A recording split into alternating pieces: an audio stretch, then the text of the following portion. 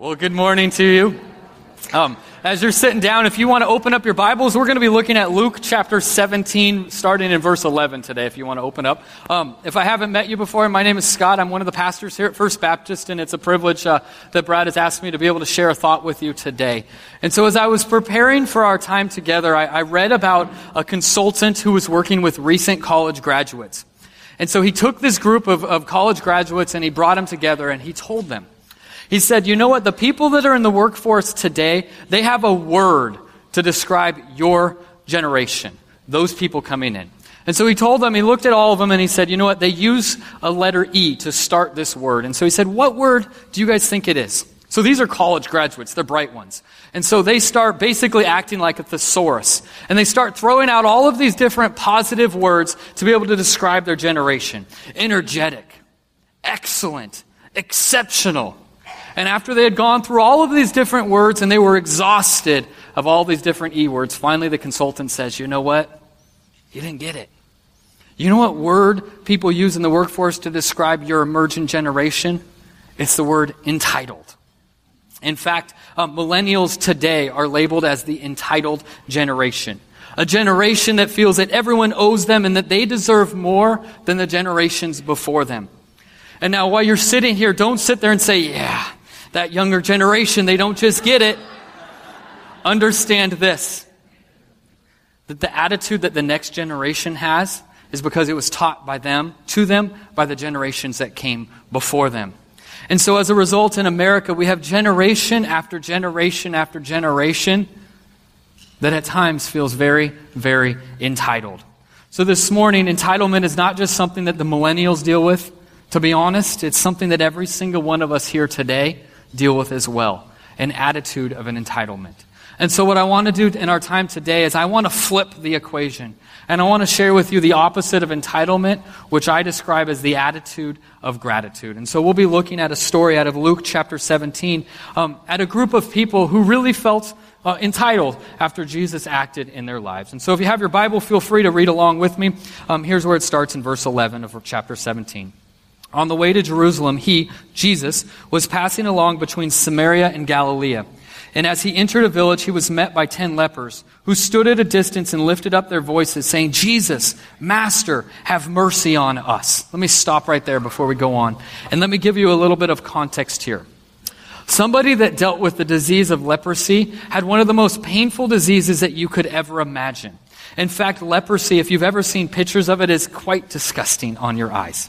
And what would happen when you had this disease of leprosy is you would have these sores, and they would literally ooze out, and it was gross. And on top of that is the nerve endings of their body were so sensitive that just a little bit of touch would create this pain that literally would go throughout the body. But for the people that dealt with leprosy, the physical pain was one thing, but the emotional pain was something that was so much deeper. In fact, in this time, as we read in Leviticus chapter 13, the law said that if you dealt with leprosy, you weren't allowed to be in the normal community. And so there were leper colonies on the outskirts of community. And as anyone was going to come and walk by, literally they would have to stop what they were doing and scream out, unclean, unclean, unclean, to let anybody that was going to come by, let them know that they were unclean, that they had this disease. And so imagine what that made those people feel like. Imagine the emotional scars that they had, that they weren't allowed to be with their family, that they were pushed away, they were social outcasts, that the only intimacy, if you will, that they had was with other people that dealt with leprosy as these social outcasts. And so this week as I wrestled with what would have been like for me to have to deal with leprosy, what word would I use to describe the mindset that they had? And the only word that I could come up with was the word hopeless. Because for these men that we see in this passage today, that's what their life was like. They had no hope. And as I think about that and I make that personal, I couldn't imagine living my life without hope. And so these 10 guys, they're sitting there and they're, imagine, put yourself, I love to take and put myself into the scene in Scripture. So imagine they're sitting there and as they see coming off in a distance is this man that's been rumored that can heal them. And imagine the thoughts that were going on in the heads of these 10 individuals. Imagine one of them thinking, that guy, That guy over there, I heard about that guy. I heard he heals people. Jesus, if only you could hear me. Jesus, if you could hear the words that I'm saying right now. God, I'm crying out to you. Jesus, could you heal me? Jesus, you're an answer to my prayer. Jesus, you're the one that can forever change my life. Imagine the thoughts, the process that's going on in their mind as they see Jesus off in the distance, as they're crying out, Scripture says, Jesus, Master, have mercy on us. See, that's all that they could do. They had reached the rock bottom. They had made it to the point of no return. There was no one that was alive in that time that could heal them. There was no medication that could be offered to give them a cure to what they were struggling with. No, they were hopeless because of the onslaught of this deadly disease. So Scripture says that they cried out for mercy. In fact, the Greek word that we see in this passage was ihalo, which means to help one that is afflicted or seeking aid. Quite literally, it meant to bring help to the wretched so that they could experience mercy. So they're begging the Lord Jesus Christ to have compassion on them, to help them in their time of need. And their only hope was placed in this man named Jesus that they had only heard rumors about, but they believed could heal them. Everything in their lives have come down to this moment, to this encounter that they were going to have with this man named Jesus. And as I bring that back upon ourselves today, aren't you glad that when you get to that place where your only hope is placed on Jesus, that He too will be more than enough for you as well? Listen to what Scripture records in verse 14. When He saw them, He said to them, "Go and show yourself to the priests." And as they went, they were cleansed. Jesus had compassion on them. He told them to go and present themselves to the priest as the law commanded. Now understand, at this time, according to Leviticus 14, when somebody believed that they had healing, they were to go and present themselves to the priest. And the priest would tell them, basically kind of give them that rubber stamp of saying, yes, you're allowed to come back into our community. You have the clean bill of health. No more do you have to tell people that you're unclean. So Jesus told them to go out and to go and see the priest. But notice something that Jesus didn't do there. Jesus didn't immediately tell them, be healed. You're healed. Go on and go about your business. No, what did Jesus say? Let me read it one more time for you. When He saw them, Jesus said to them, "Go and show yourselves to the priest." And as they went, they were healed. See, my perspective on this is that faith is required for the helpless. See, it would have been easy for them just to sit there and wait for Jesus to say, be healed. But Jesus was asking them to take one step as well. Now, Scripture doesn't say if it was one step, if it was many steps. Scripture doesn't even say if they went a ways down the road before they were healed. But Jesus told them to go and take a step of faith. And in the same way for us, as we make this personal for every single one of us, wherever you're at in your relationship with God, God is calling you. God is asking you to take a step of faith, not just once, but daily take a step as you pick up your cross and follow Jesus every day of your life. But interesting here as we continue on in verse 15, listen to what it says. Then it says one of them. Hold on. Wait, weren't there 10? Weren't there 10 of them at the beginning? But yet Scripture says only one. And here's what one did. Then one of them, when he saw that he was healed, turned back, praising God with a loud voice, and he fell on his face at Jesus' feet, giving Him thanks. Now he was a Samaritan. Then Jesus answered, "Were not 10 cleansed? Where are the 9?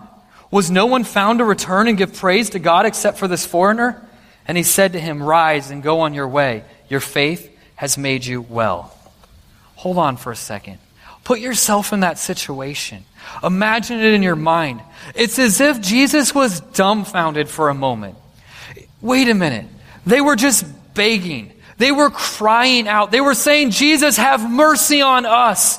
They were in deep distress. They basically were at the bottom of where they could be in their lives. And yet they cried out to God. And it's as Jesus said, "You cried out and God sent me. You received the miracle of all miracles. I answered the prayer. You're healed." But yet only one of them chose to go back and offer praise and gratitude. And as we take our step back from this passage, you got to think about those other 9 for a moment. It doesn't necessarily mean that these other 9 men were bad guys. I mean, imagine yourself for a moment that you've been in this leper colony, that you've been dealing with this disease that was so painful both physically and emotionally, and all of a sudden you're healed. I mean, Scripture doesn't say it, but I can imagine them. They probably weren't just going off like, wow, it's a pretty good day. I got healed. Gonna go out. I could imagine that they were hooping and hollering, going, yeah, high-fiving each other, going nuts, because their life was forever different. But yet only one of them stopped to go and say thank you to Jesus. Scripture doesn't say why they didn't do it, but let me maybe throw a couple ideas that I have on why those 9 didn't say yes.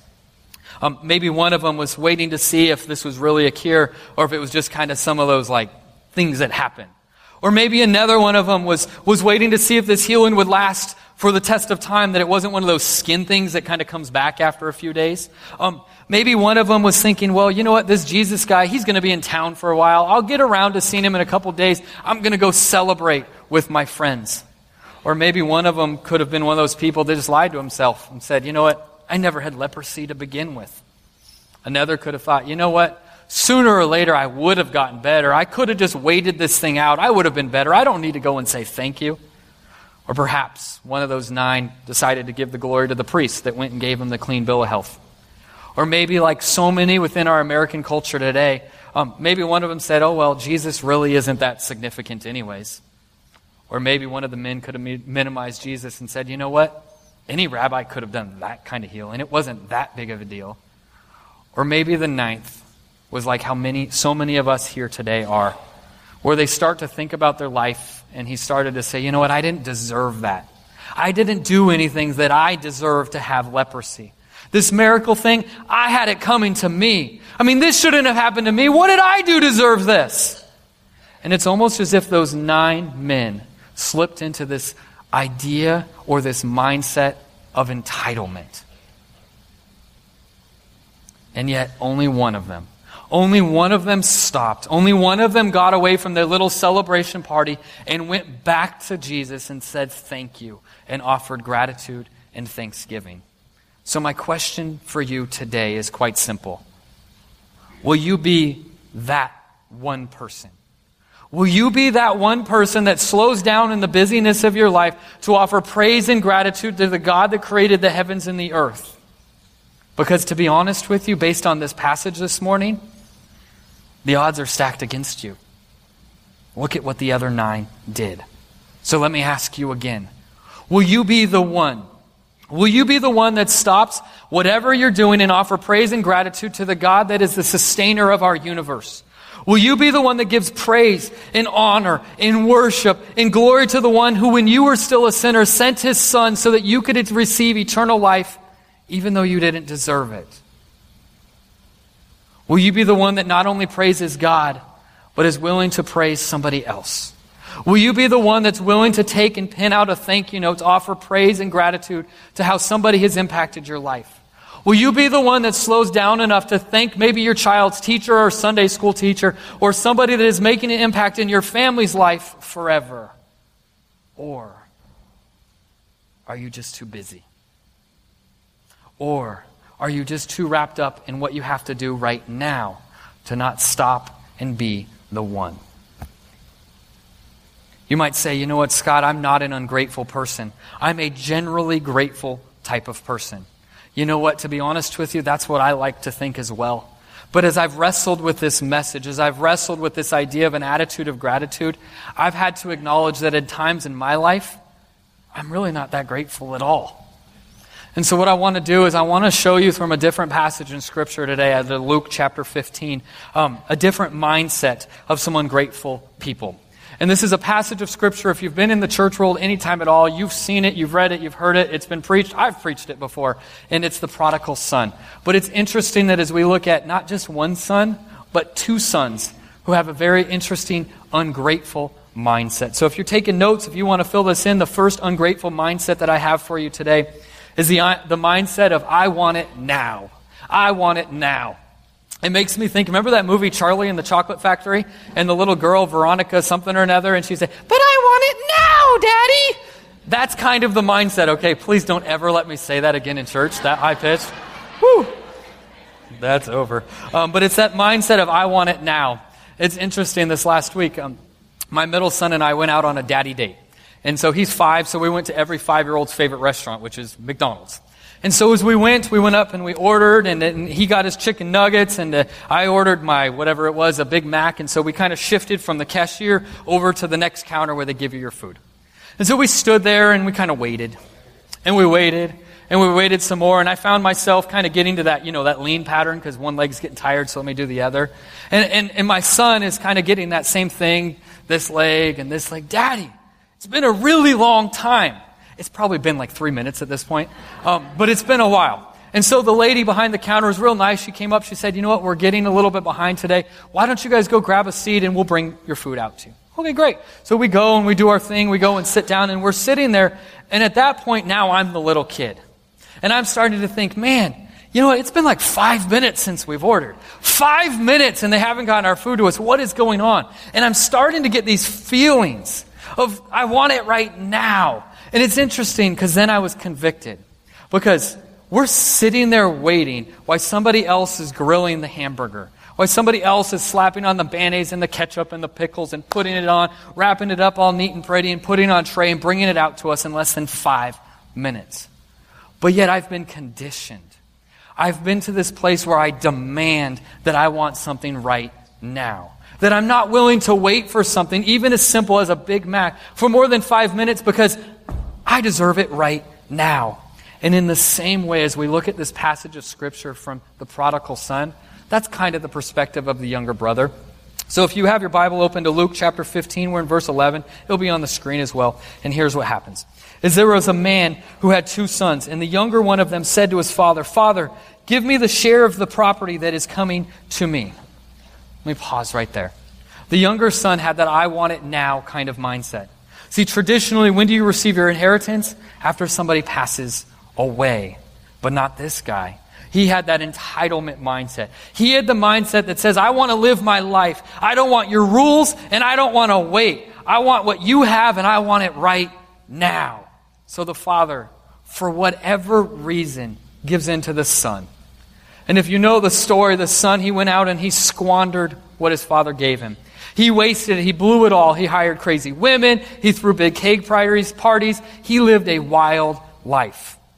What took the father perhaps years or decades to accumulate, the son wasted in a matter of days, weeks, or maybe a month. So let's flip the equation here and let's look at a different kind of mindset, which is the one of I deserve more. That I deserve more. See, because that prodigal son story deals with 2 brothers, not just one brother. The older brother struggled with this idea of I deserve more. If you know the story, that son goes off. He wastes all of it, and one day he ends up in a pig pit wondering, how in the world did I get to this place? And he starts to think to himself, this was a stupid idea. I'm hungry. The servants at my father's house, they're eating more than I get to eat. I'm going to go back and I'm going to go and beg for food. So the younger son decides, I'm going back. So as he goes back, he comes in and his father sees him off in his distance. The father here in this parable is a picture of our Heavenly Father. And he's waiting at the edge of town and he goes, my son is back. And he throws a huge party. He clothes his son with a robe. He puts a ring on his finger. He takes a fattened calf. He goes and kills it. He says, steak for everyone. Let's have a huge party. But yet the older brother is doing something completely different. While everybody is celebrating that the prodigal has come back, the older brother is outside having his own little party, kicking rocks, having his own pity party, saying, I deserve more than this. I deserve more than what my father's given to him. I didn't do what he did. Why don't I get what he has? I have that coming to me. I deserve more. And listen to what Scripture says in Luke 15:29. He says this to his father, the older brother. Look, these many years I have served you. I've never disobeyed your command, yet you never gave me a young goat that I might celebrate with my friends. Somebody owes me. I deserve more. It's as if he was sitting there and saying, come on, Dad, I deserve more than this. And here's what happens to us as we move to today's time. Is so often in our American culture, these lies, these statements start to go on in our minds that say, I deserve more, that I deserve a better job, that I deserve the fancy car, that I deserve to live in that fancy neighborhood, that I deserve all of these different things that we're not willing to wait because we believe that we're entitled. And as you look at the context that we hear about is that inheritance thing, how often do we see families that are literally torn apart because of that entitlement mindset, that somebody thinks that they deserve more or that they want it right now, and literally families come falling apart. Ungrateful mindsets, one of the 9, not the 1. So let's do this. Is what I want to do is I want to take a step back for a moment from this. And I want to look at each one of our lives very personally and very honestly. And I want to ask you, do you struggle with thoughts or feelings of ungratefulness in your life? And would you be honest enough to be able to acknowledge it, not with me, not in a big group, between you and God? And so on your outline, there's a box right there in the very middle, and there's 3 different ideas that I have. I'll share them with you in just a moment. Would you be willing to acknowledge that maybe you, like me, at times struggle with ungratefulness? The first ungrateful mindset that I see is the idea of material or financial ungratefulness in our lives. Let me illustrate it for you like this. I don't know if any of you were crazy enough to go out on Black Friday to do that little shopping. If you were, you're a sick puppy. But maybe you did. I went out before Thanksgiving and I went to Costco. When you walk into Costco, they have all of these TVs, right? When you come in, and they have football on there. And they have this new 75-inch TV that's there. And when you see that 75-inch TV, you go, wow. I could imagine football on that. And then you go home and you look at whatever TV you have and you start to think, but mine isn't 75 inches. And you start to deal with this ungrateful mindset of saying, you know what? If only I could have that, I would be happy. Maybe for you it's not a TV, but it's your home. Maybe you walk into your kitchen and you look at your counters and you say, you know what, I wish I could have that kind of countertop that I saw in the design magazine. Or maybe you say, you know what, my kitchen isn't fancy enough. I need to remodel the whole thing. Or you walk into your bathroom and you look at your tile and you think, man, that's from like 1998. I need the newest stuff here. And you feel as if you need to replace whatever you have because you deal with this idea of material ungratefulness. I don't know if you're like me, but at times I walk into my closet and I look at my clothes that are hung so neatly by my wife, and I say, you know what, I have nothing to wear. But here's the problem with that. Who picked out the clothes? Most of them I picked out. But yet I look at all of those clothes and I think, man, there's nothing in there for me to wear. See, I've been to places in this world where people can honestly say, I have nothing to wear. But so often, because we deal with this ungrateful mindset, we look at our closet because we don't like what we have to choose from in that moment. We feel as if we don't have anything good. I've heard people say, you know what, my car's 3 years old. My car's 5 years old. That heated seat button, it doesn't work fast anymore, and I need to go get a new car. Or maybe they say, you know what, my phone can't hook up and I want to listen to my podcasts or whatever, so I'm going to go into debt so I can buy the fanciest car because I'm ungrateful with the car that I have. Material or financial ungratefulness. Maybe it's you and your job. Maybe recently your employer blessed you with a little bit of an increase in your salary. And in that day you were so excited. Wow, I'm valued. Wow, they believe in me. Wow, I'm going to get a little bit more money. And then you look over just down the way and you see Sally there, who she doesn't work as hard as you do. She doesn't accomplish as much. She's not as valuable to the company as you think you are. And she makes more money than you do. So then all of a sudden you're now ungrateful because your raise wasn't big enough or higher than what Sally makes. Maybe you wish you could provide more for your kids. You wish you lived in that neighborhood instead of the neighborhood you live in. You really wish that you could take that fancy vacation that somebody else can take. I really wish, I don't know what it is for you, but call it. Are you willing to be honest enough today to say, you know what, Scott, I struggle at times with material or financial ungratefulness? If that's you, will you just put an X there? Will you mark it? I promise the only person that can see this is your wife or the person next to you. So be honest, all right? Just mark it. It's okay. We all deal with it. The next one that we have is the idea of relational ungratefulness. Maybe you're sick and tired of your family. I know that's awkward to say right after Thanksgiving, right? Christmas is coming. Get back together. Have fun. Kumbaya. But maybe it's your family that you're sick of. Maybe they're always in your business. Maybe it's your in-laws, and so you don't like the fact that they want to be involved in your life. Or maybe you're a student or you still live at home and your parents won't do what you expect them to do for you, so you're getting so frustrated with them. Or maybe it's your husband. Maybe you deal with those ideas of, I wish he could this. Maybe you're struggling with the fact that maybe your husband could have a better job so that you could have some more money. Or maybe you wish that he was a spiritual leader. Or maybe you've written that to-do list for him and he just hasn't fixed the things that you wanted him to fix. If he would just this. Or let me flip it. Maybe it's your wife. Maybe your wife, you're wishing she would have a little bit more fun with you. Or maybe you wish she would be a little bit more romantically involved. Or you wish that she had a job or had a better job. Or you wish that she would spend more time with you and less time with her friends. He's not, she's not. And you start to deal with these relational ungratefulness thoughts. Or maybe you're sitting here today and you're saying, you know what, I'm not happy because I don't have a boyfriend or a girlfriend. I wish that my boyfriend had a job, and you start to think of all of these different relational ideas that make you ungrateful. Maybe it's your friends. Maybe your friends don't do what you expect them to do. They're not there for you when you expect them to be there. Maybe you're sitting here today and saying, you know what, I have too many friends. I can't keep up with all of them. And so you just kind of take them for granted. Today, can you be honest and say that at times you struggle with relational ungratefulness? If that's you, mark it down, put a checkbox, exit, whatever you want to do. The third thing that I have would be circumstantial ungratefulness. Maybe you've been praying without ceasing. You were praying and praying and praying and asking God to do something in your life. Maybe it was that God would heal somebody that you love. And God saw it within His will to answer that prayer. And right away, you move on from, whoa, God, thank you for answering this prayer, to the next thing, the next circumstance, the next thing that has caught your attention. And you didn't take the time to stop. You didn't take the time to slow down and say, God, thank you for answering that prayer. Thank you, God, for showing your hand of mercy upon me or upon this person I love. That you allow the circumstances of the moment to become so important that you don't stop to say thank you. Do you struggle with circumstantial ungratefulness?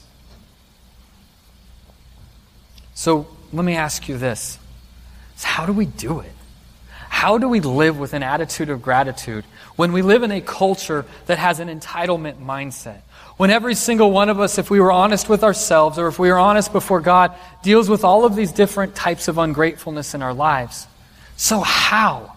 How can we live with an attitude of gratitude? And bigger than just us living it, how can we pass that on to somebody else? Let me give you something so simplistic, it's profound, and here's what it is decide to turn your blessings into praise. Decide to turn your blessings into praise. There's a great song, it's Blessed Be Your Name by Matt Redman, and one of the lyrics in the song says, every blessing you pour out, I'll turn back to praise. I thought about singing it, but if I started singing, you won't be praising today. So every blessing I pour out, every blessing you pour out, I'll turn back to praise. Why is it so important for us to understand that? Because the second thought that comes real quick right after there is every blessing that I don't turn back in praise turns into pride. Every blessing that I don't turn back to praise to God turns into pride. It's where we get into that entitlement mindset. I deserve this. I had this coming to me. I'm worthy of this. I deserve more and I want it right now. Call it what it is. It's pride. It's entitlement. Every blessing, every good thing, God, you are the giver of all good gifts. And God, I will pause. I will give you praise and honor and credit for everything that is in my life. God, I will cultivate an attitude of gratitude. I love what Paul writes in Philippians chapter 4. He says, I have learned in whatever situation I am to be content. I know how to be brought low and I know how to abound. In any and every circumstance, I have learned the secret of facing plenty and hunger, abundance and need. I can do all things through Him who strengthens me. Paul says that in whatever the circumstance, whether you're healthy or you're not, if you have a lot of money or if you don't, if you have a job or if you don't, if you have a lot of hair or if you don't have any hair at all, he says, I have learned what it means to live in need and I have learned what it means to live in plenty. And Paul says this, it's so profound. I have learned the secret of being content in any and every situation. See, this is something you learn. It's a mindset. You train your mind, your heart, your attitude, your spirit. This is something you learn. It's not something that you do on your own. It is something that you do through Christ. And I love that what Paul writes at the very end of that passage, that I can do all things through Him, through Christ who strengthens me. So let me make this practical. The next time you say that I'm sick of my car, let me flip that perspective for you. and say, God, thank you that I am in the top 3 to 5% of the world's population, and I have transportation to get me from point A to point B that doesn't involve my 2 feet. The next time you say, you know what, my house is always messy, flip it and say, God, thank you that I have family and friends that are willing to come over to my home to make a giant mess so that we can enjoy one another's company. Or maybe the next time you say, my house is too small, to look around and say, God, thank you that you gave me a place to lay down my head. That God, you blessed me with a heater, that you gave me a toilet to go when nature calls, and that you gave me running water that most people in this world don't have in their home.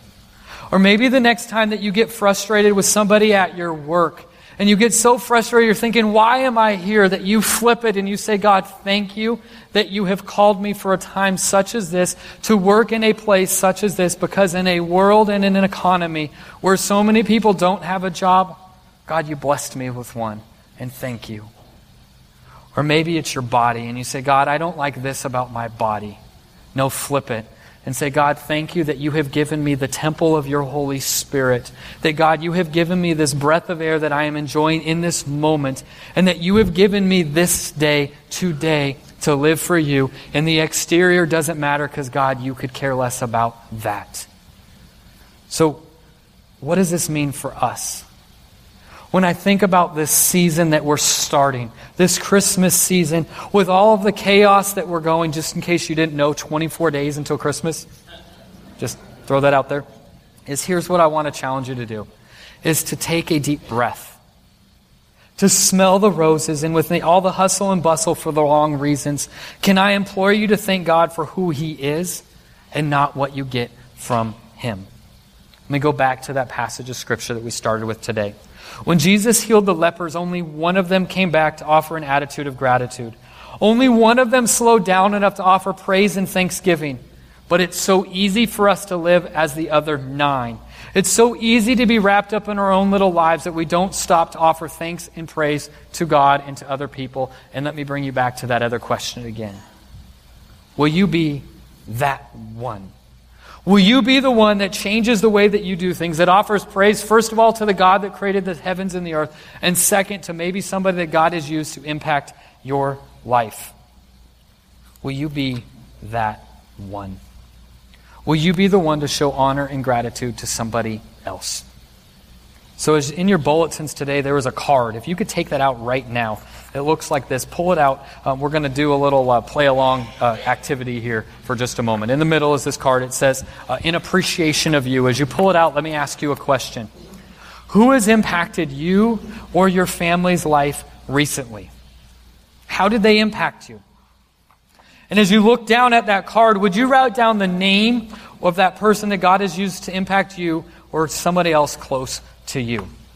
And now my challenge to you is that this week, tonight, maybe today before you leave this place, would you take the time to express your gratitude to somebody else in your life? Whether you need to stick that card in the mail or if you need to go and hand deliver it to somebody, would you live with an attitude of gratitude? Maybe you're sitting here today and you're saying, you know what, I haven't been praising this God that created the heavens and the earth very much. Maybe this card needs to be out of the overflow of your heart, just an expression of gratitude to God, and it's a prayer. Or maybe you need to write it to somebody else. And if you feel so led right now why I share this last thought with you, I will not be offended if you write a card why I share one last story with you. When I started in ministry, somebody very wise told me that whenever you receive a note, whenever you see a note, an encouragement note, a communication card, whatever it is, this person told me to keep them. So for the last 8.5 years that I've been on staff here at First Baptist, I've kept every single card that I've received. I've received cards from when I was a youth pastor, from parents who were thanking me for how God used me in their students' lives. I received cards from kids who are now adults having kids.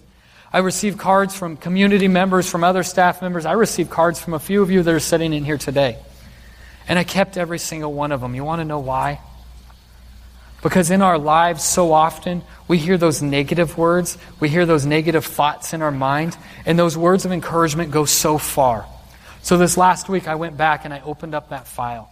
And I started to read through some of those notes. And it was so interesting to go back through that journey that God's taken me through over these last 8.5 years.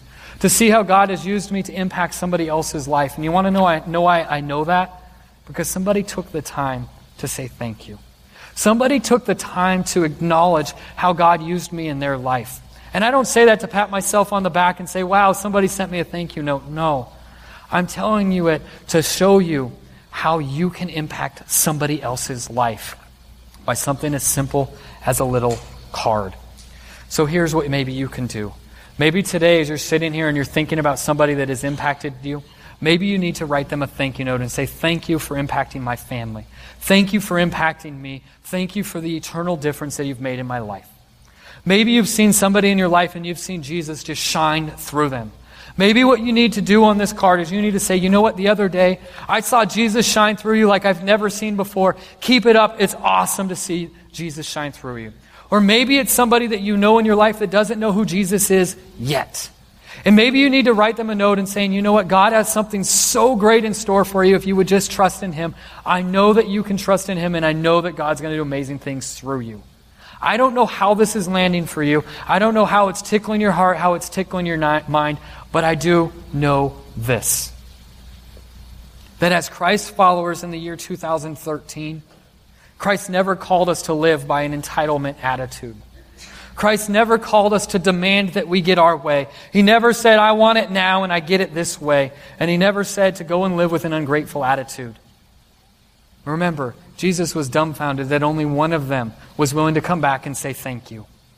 And so during this Christmas season and beyond, are you going to live as one of the 9, or are you going to be the one that offers praise and gratitude to the God that created the heavens and the earth? Friend, will you live with an attitude of gratitude? That's for you to wrestle with God.